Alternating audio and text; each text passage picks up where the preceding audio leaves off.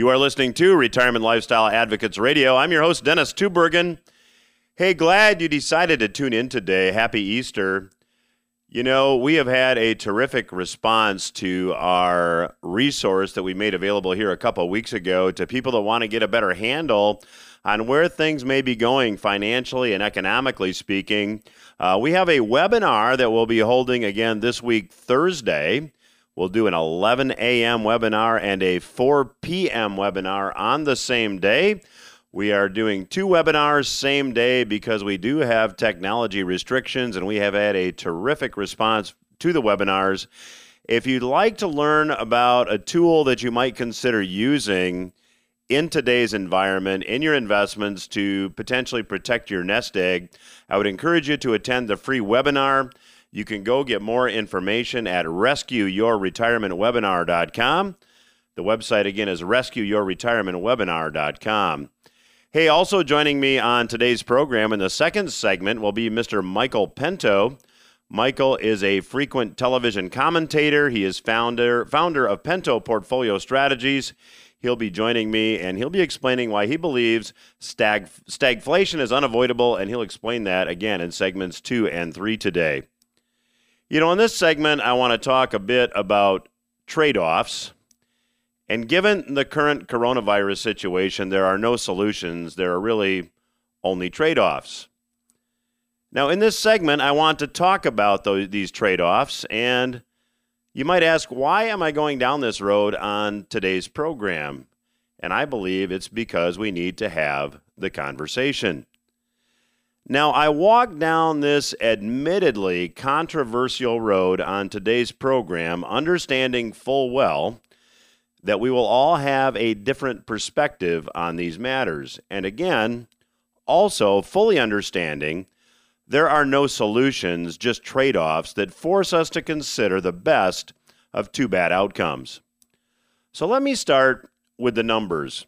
As I record this program on Friday, April 10, according to NBC News, there have been about 17,000 deaths from coronavirus in the United States as of April 10. Now, being a naturally curious person, I was wondering how that number compared to total deaths that occurred prior to the coronavirus. To find my answer, I went to the United Nations World Population Prospects Report, which told me that on average, 7,452 people die every day in the United States total from all causes. 7,452 people a day. Now, for those of you born after flashcards, that's about 220,000 deaths per month. Now, NBC News reported the first coronavirus death in the United States in the state of Washington on February 29. Now, I completely understand that deaths from the virus increase exponentially as time passes, so let's just assume that these 17,000 deaths occurred over the past 3 weeks. That's a little under 6,000 deaths per week from coronavirus. Let's just call it 6,000. And again, please understand, I'm not trivializing or intending to minimize those numbers. I'm just providing them for perspective. Now, we as a country expect about 55,000 people to die each week.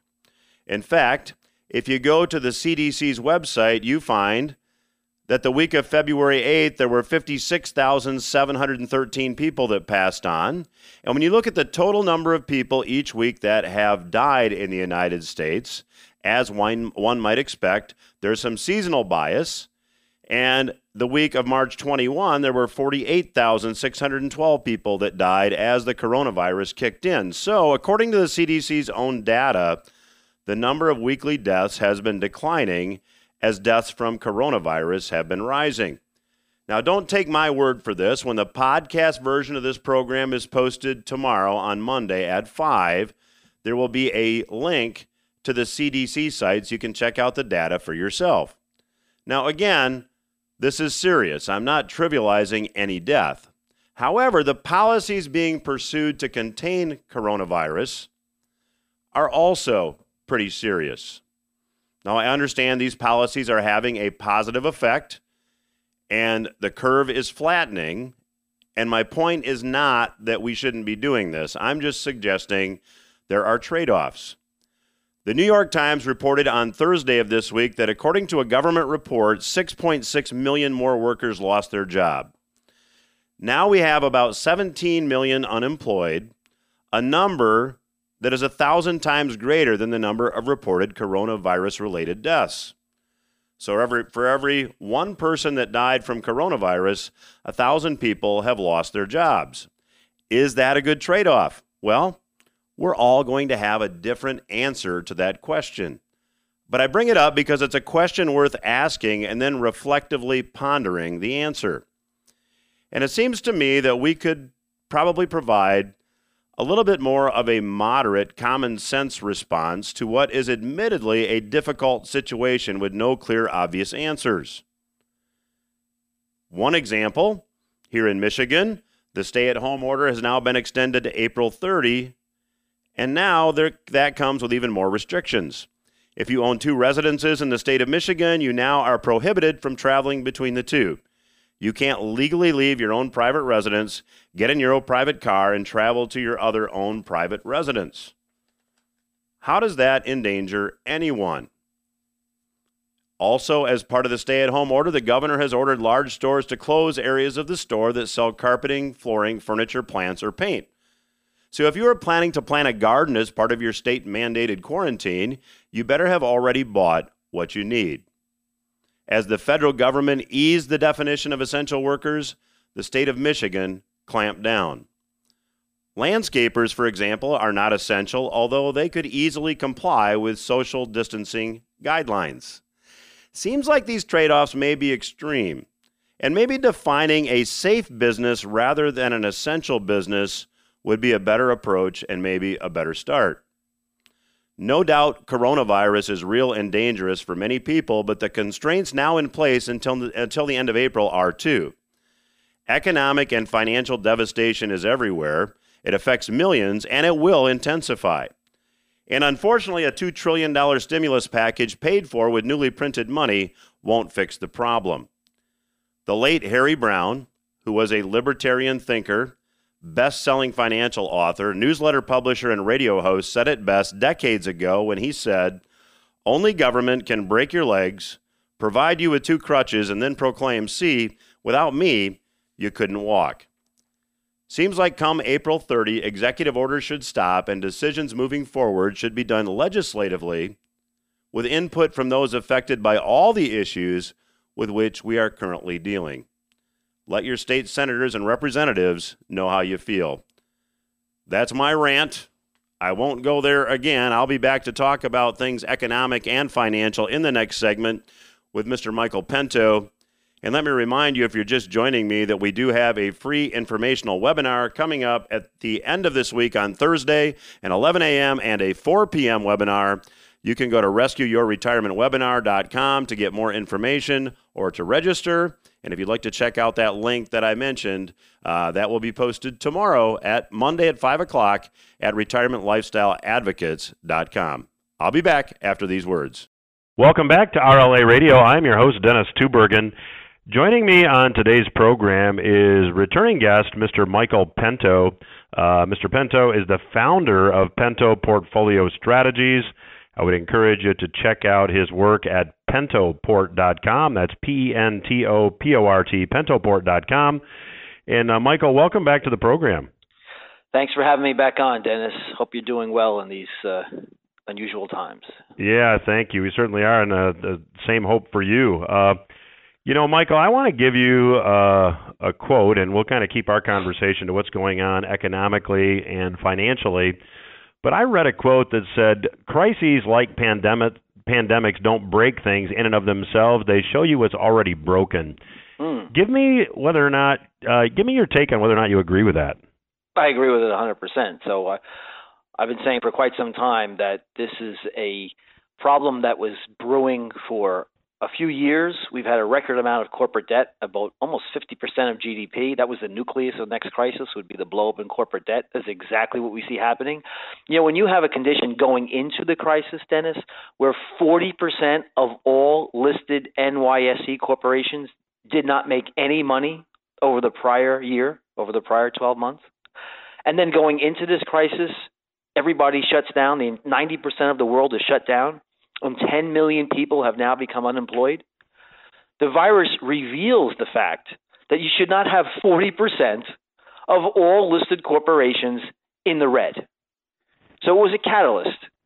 It was a pin that pricked the bubble, but the bubble existed going into this. So, Michael, when you look at now some of the extreme measures that are being taken, and in the stimulus package, now it seems that we're essentially handing the keys to the printing press, to use that metaphor, to the Treasury Department through the use of SPVs. The Treasury can borrow money from the Treasury to buy corporate bonds. Now, that's an extreme policy. Essentially, it seems like we're nationalizing part of the private investment market. What's your take on that, and how does this play out?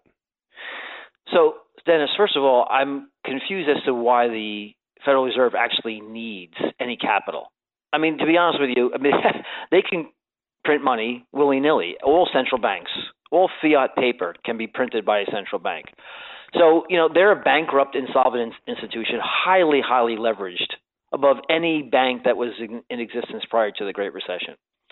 So as to why, the Fed could buy anything they want to, I mean, they have this time around buying investment-grade corporate debt. And for the first time in the existence of the Federal Reserve since 1913, they are actually buying corporate debt in the primary market, meaning they're not just buying bonds that already existed. They're making loans to corporations and businesses out front in the primary market. In other words, what I'm saying to you is they're doing things now that they have never done in the past. Remember in 1913, when the Fed first got their charter from Congress, they were supposed to tinker around the edges of the discount window. In other words, if you were a bank and you needed a loan, you'd go to the discount window at a penalty rate, you bring your capital, you'd be charged a huge haircut for that, and hopefully you survive, maybe you don't.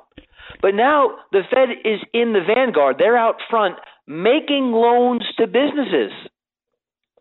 You could go to the Fed without any existing collateral or capital and say, hey, I need a loan. So this is very, very unique in the world. We've never seen this before. And back to your question. So the Treasury wants to pretend that the Federal Reserve needs capital. That's great.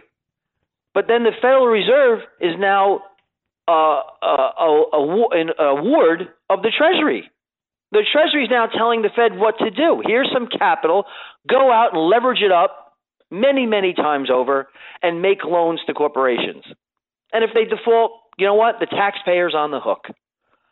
Here's a point I want to make, though, and I hope I make this very clear. I heard on CNBC today that once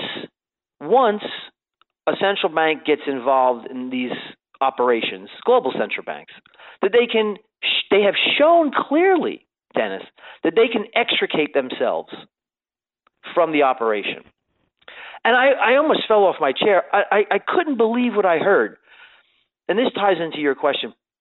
When was the last time a central bank was able to completely extricate itself from what they did in 2008 and 2009?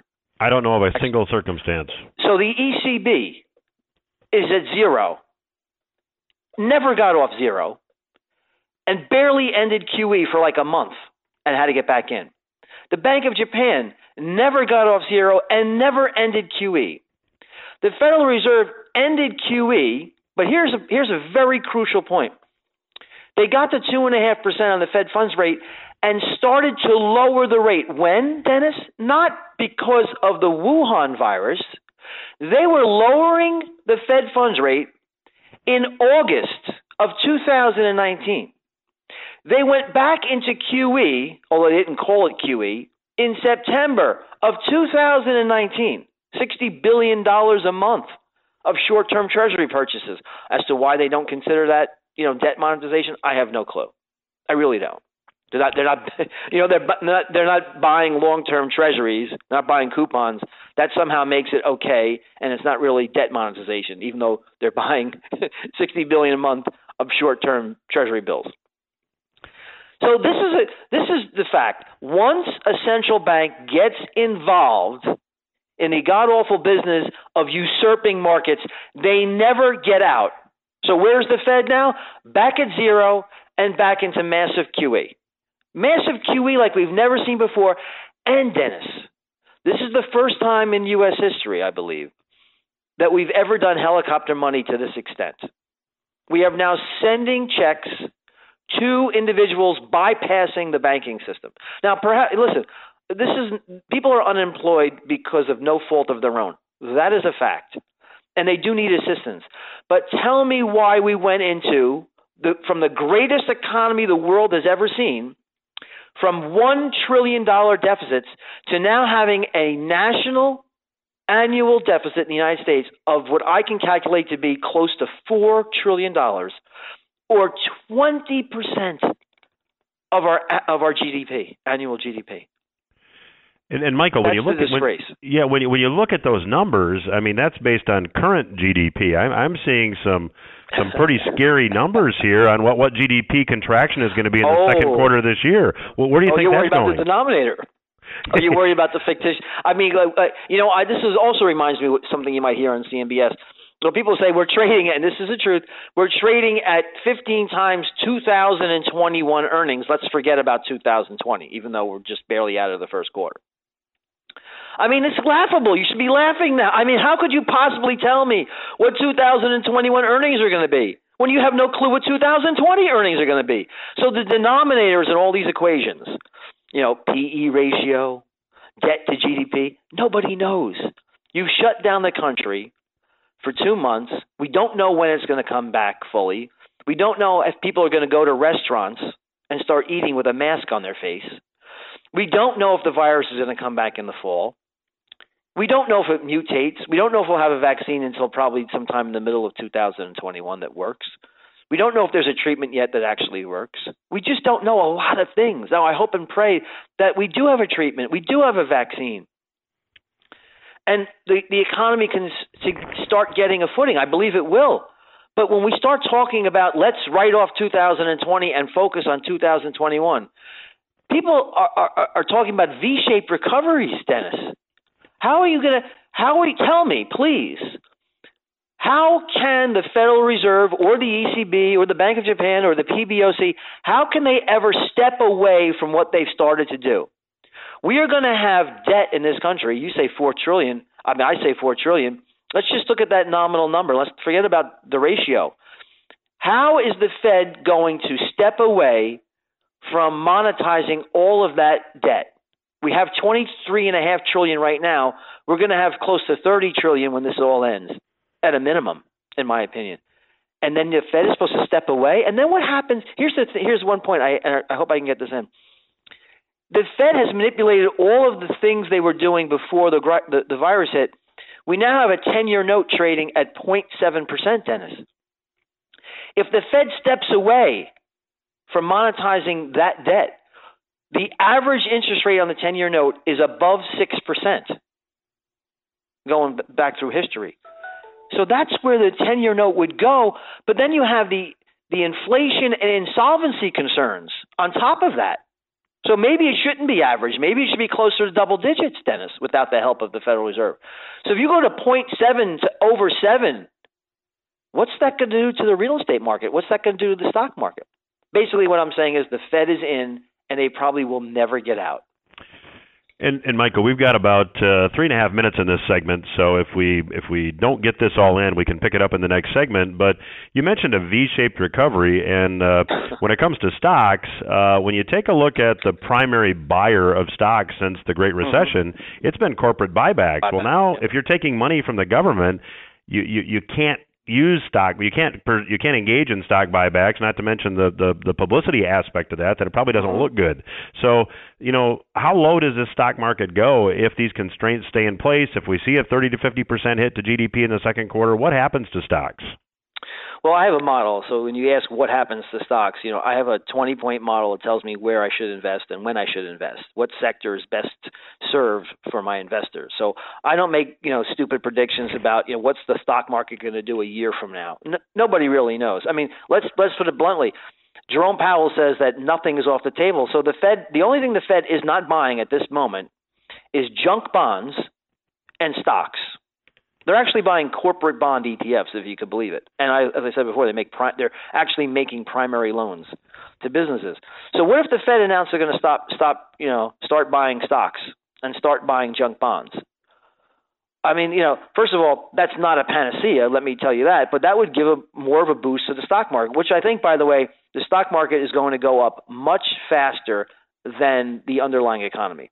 I think the trenchant gap between asset prices and the underlying economy is going to yawn much, much wider than it was before. And it was already enormous, absolutely enormous. So, Michael, do you think then that the market taking off will be a result of inflationary pressures? Is that how you see it? I see stagflation. I see rampant stagflation. That's what I'm seeing. I see you have production lines have been cut off. This is a result of having the entire nation shut down, and in fact, the entire planet shut down for a couple of months. So all of these production lines have been shut down. I mean, Boeing, let's say, take, for example, it's up in my mind today. Boeing is up today, even though they announced that they stopped making airplanes. I mean, think about that for a second. Why is Boeing up when they just announced that they're not making any more airplanes? And the ones that they really want to make aren't approved yet to be manufactured. Well, that's because the Fed is buying everything that's not nailed down. And that to me is a signal and a sign of massive stagflation. You're going to see unemployment spike, and you've seen it spike right now. Like I said, 10 million people filed for unemployment. We're going to get another figure on Thursday. I know this recording is done on Wednesday, but we should be close to 15 million people unemployed, newly unemployed people, unemployment rate above 10%. The underlying economy is rotting and eroding. We had a record number of zombie companies before the crisis. These companies are hopefully going to be kept alive. This is hopefully by the Federal Reserve, kept alive. For what reason? Joseph Schumpeter, the economist, said very bluntly, we need to have creative destruction. What is the creative destruction going on now when you're keeping zombie companies alive that can't even pretend they have a business any longer because their doors are closed? So I think we're going to have stagflation, asset prices rising, very low economic growth. But here's another point I want to make. Just because you have a central bank that's purchasing everything, like the Bank of Japan has been doing, like the People's Bank of China has been doing, that is not a guarantee that you're going to record highs and zooming off from there. Don't forget, both of those markets are down about 50%. Japan is down 50% from where they were 30 years ago. And China peaked in 2007, despite having a communist dictator command and control economy. So it's not a panacea to say we are going to make everything okay by wrecking your currency and creating massive stagflation. That is not a recipe for success. Well, our guest today is Mr. Michael Pento. He is the founder of Pento Portfolio Strategies. You can check out his work and his company at pentoport.com. I'll continue my conversation with Michael when RLA Radio returns. Stay with us. I'm Dennis Tubergen. You are listening to RLA Radio. My guest today is Mr. Michael Pento. Michael is founder of Pento Portfolio Strategies. He is a returning guest to the program, and he is a commentator on many different television programs on all things economic and financial. You can check out his work at pentoport.com. That's pentoport.com. And Michael, let's just pick up where we left off in the last segment. The Fed, as you said, is buying everything, it seems, that's not nailed down, and obviously they're just creating money to do that. At what point do we have a tipping point where we see massive inflation and the dollar still is used in a lot of international lending? Where is the tipping point, and what does that look like for our average person who's aspiring to just a comfortable, stress-free retirement? Okay, so it's going to be a long answer, so I hope you don't mind. We have 12 minutes. So let's just talk about what happened in the last crisis. We had a huge spike in the price of gold in the last crisis, coming out of the last crisis. But then around 2011, 2012, gold collapsed in value. And it did it for a few reasons. And let me tell you why I think this time's a little bit different. This current greater recession or even depression, it's actually a depression, let's be honest, is going to be different. So like I said in the last segment, we are now doing something we have never done before, which is mass helicopter money. And as I also proved in the last segment, once a central bank gets used to doing something, usurps the market and supplants it with helicopter money or QE or ZIRP, zero interest rate policies, they can't really extricate themselves from that. So in the Great Recession, December 2007 through to June 2009, the Fed mostly rescued banks. That's exactly what they're for. You know, they're not really as much concerned about you or the public. They are there. They were created to save banks. So what the Fed did was print money, new money, and took all of those bad assets off banks' balance sheets. You know, remember the mortgage-backed securities, asset-backed securities, all this stuff was to take assets that were really, highly toxic and insolvent, take them off of banks' balance sheets and give them cash. And it's called Fed credit. So that cash sits on the bank's balance sheets and it's parked at the Federal Reserve as credit, basically cash. And the banks were told, well, maybe they'll lend it. Hopefully you can lend it. But if you don't, you don't. But I'm keeping you afloat. I'm keeping your balance sheet whole because I'm taking all these bad assets off your balance sheet. That's what happened in 2008. And what happened was what banks did, they said, I have all this cash. I mean, the consumer is soaked in debt. I really can't start making loans to businesses and households to buy more homes. I'm going to speculate in the stock market and in the bond market. So you take a bond from me, you give me cash, I'll go and buy stocks. I'll go and buy bonds. I'll buy mortgage-backed securities. I'll buy asset-backed securities. And that's what happened for many, many years. So we had massive asset price inflation, but inflation didn't really trickle down to the consumer because they were debt saturated and they weren't really in the mood to take on a lot of new debt because they were saturated in debt. So what happened is you had, stocks went to record highs. The economy kind of limped along at around a 2% annualized growth rate, but the stock market boomed. And then we had, at the peak, the stock market was 1.5 times underlying economy. That has never happened before. The closest proximity to it was in March of 2000, when the NASDAQ and the stocks were around 145% of underlying GDP. So let's talk about what happened now. So you had like a zombified economy, but you had massive increase in asset price inflation. This time around, they are doing something different. They are not, yes, of course, they are buying all the asset-backed securities, the loans. They're doing commercial paper, money market relief. They're buying treasuries. They're doing all of that like they did before to rescue banks. But in addition to that, they are providing enhanced unemployment insurance and, for the first time, sending checks directly to individuals. So in that regard, it's different because it's not just creating asset price inflation, but it's also going to trickle down to consumer price inflation. Because as I talked about in the last segment, you have all these supply chains that have been distressed and broken around the world. So you have shortages. Just go into your local store and try to find some kind of paper products or cleaning fluid, even some meat and whatnot, fish. There's not a lot out there right now. It's very, very supply constrained.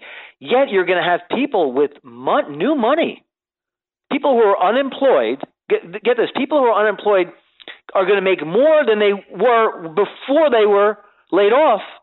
And by the way, we are paying businesses, we're printing money and paying businesses to keep employees on their payrolls.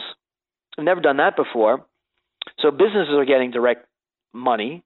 And those same people who never got laid off are going to also receive checks in the mail. So you're getting the money supply, not only just the base money supply, which I talked about before in 2008, which is called Fed credit, you're getting the broader aggregates to rise too. You're getting money directly into the population. That's stagflation. That's exactly what we're going to experience. But let's talk about why that affects the currency to answer your question. So the Fed's balance sheet, as you all recall, the Fed's balance sheet went from around $800 billion in 2007, start of 2008, to $4.5 trillion. And we were told very clearly by Bernanke, Yellen, that this was temporary in nature. Exactly. And we were going to be able to skillfully and almost unnoticeably unwind the balance sheet back to where it was, close to where it was, maybe back to $1.5, $2 trillion. So we're going to sell $2.5 trillion of the Fed's balance sheet, which is the stuff that they bought, all that crap that they've owned, which supposedly was all healed, treasuries, mortgage-backed securities. And we were going to be able to raise interest rates. And by the way, while gold was collapsing under this guise of pretend normalcy, return to normalcy, we also had annual deficits plunge from $1.5 trillion back down to, in the hundreds of billions. Plunge. It fell not anywhere near back to where it was, but they did contract. So then people started, hey, this was temporary. The Fed was right. We're going back to normal here. We're going to really suck up that base money supply, reduce it, and we're going to reduce our deficits, and we're going to return to normal. Well, that's done. That's gone. The Fed's balance sheet isn't going to be $4.5 trillion. It's going to be closer to $10 trillion. And that's just by the end of this year. And it's right. And it's never going to shrink. It's going to go higher from there, as I was going to say. So, what are we, the owners, and it's not, by the way, it's not just the dollar losing value against the yen. People aren't going to flock to the yen or the euro as much as they're going to flock to precious metals, because you cannot tell anybody any longer that you're going to return to normal. That's over. That's over and done with. Deficits are absolutely surging. The Fed's balance sheet is surging like never before, and you cannot pretend any longer that things will ever go back to normal. You can say maybe in the future we'll stop increasing the balance sheet, which I think is a lie, but you can't say we're going to ever go down another dark alley called quantitative tightening and take away the money supply. That's never going to happen, Dennis. So that's why I think faith in fiat currencies is burning. And there is, by the way, a threshold in the Fed's balance sheet. I don't know what that number is. I have no clue, because inflation is psychology. It's not an increase in the money supply, because how do you define money supply increase? Is it base money supply? Is it M1, M2, M3?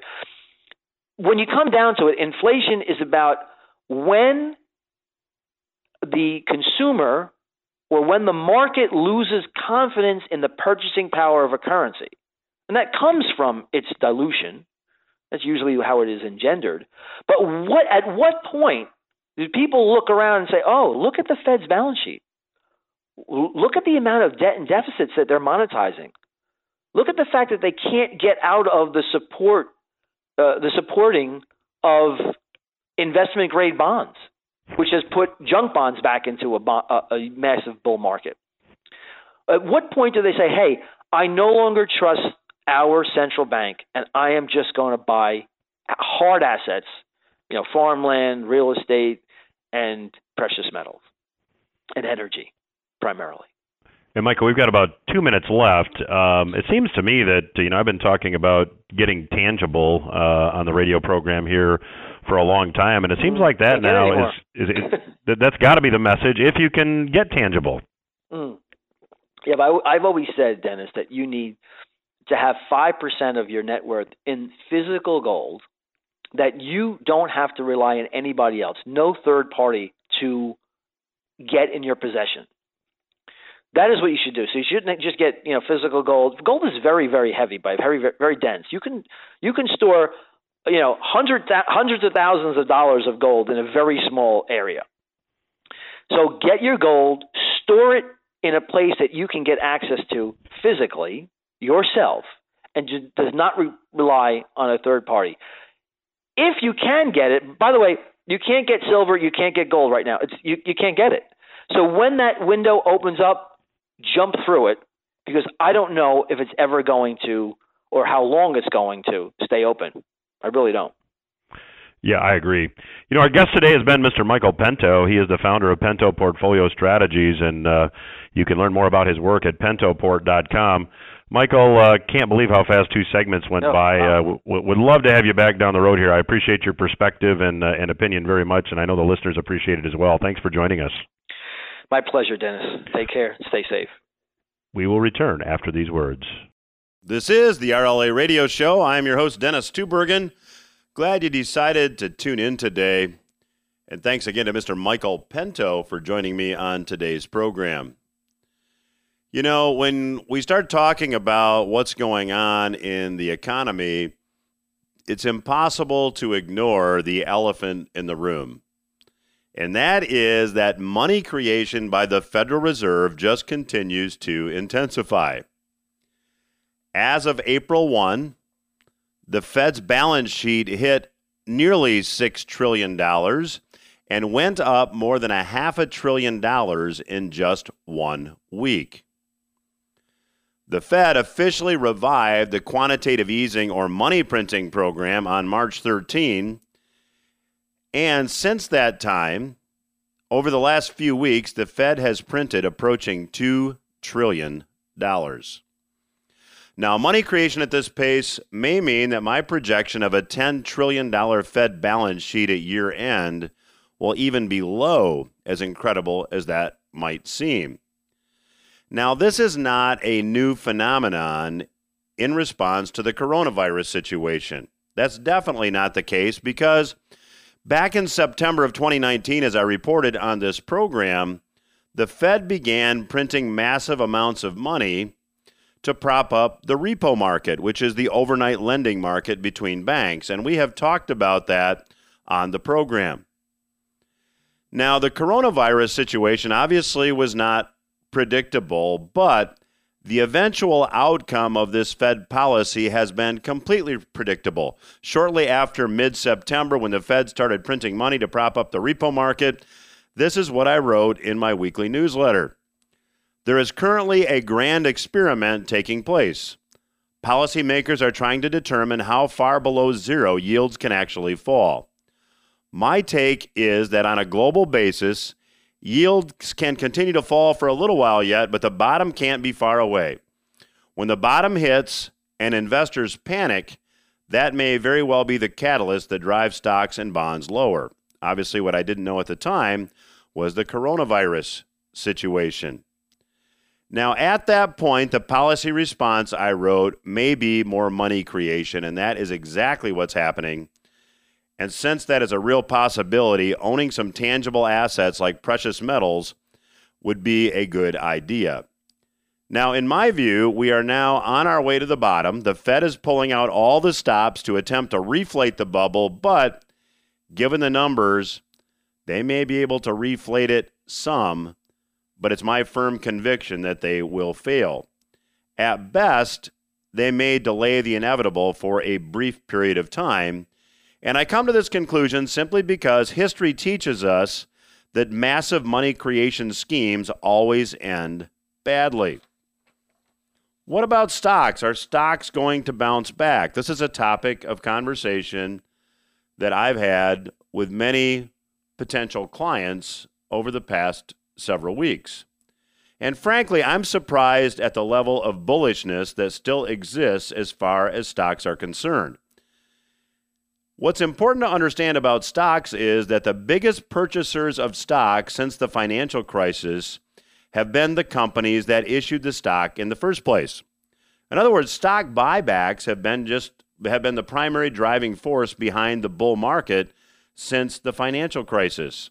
Now, John Malden has a terrific weekly newsletter that he calls Thoughts from the Frontline. I would encourage you all to read it. He had this to say on the topic. He said, the stock market had a rough first quarter, But the second one might not be much better, and it could be worse.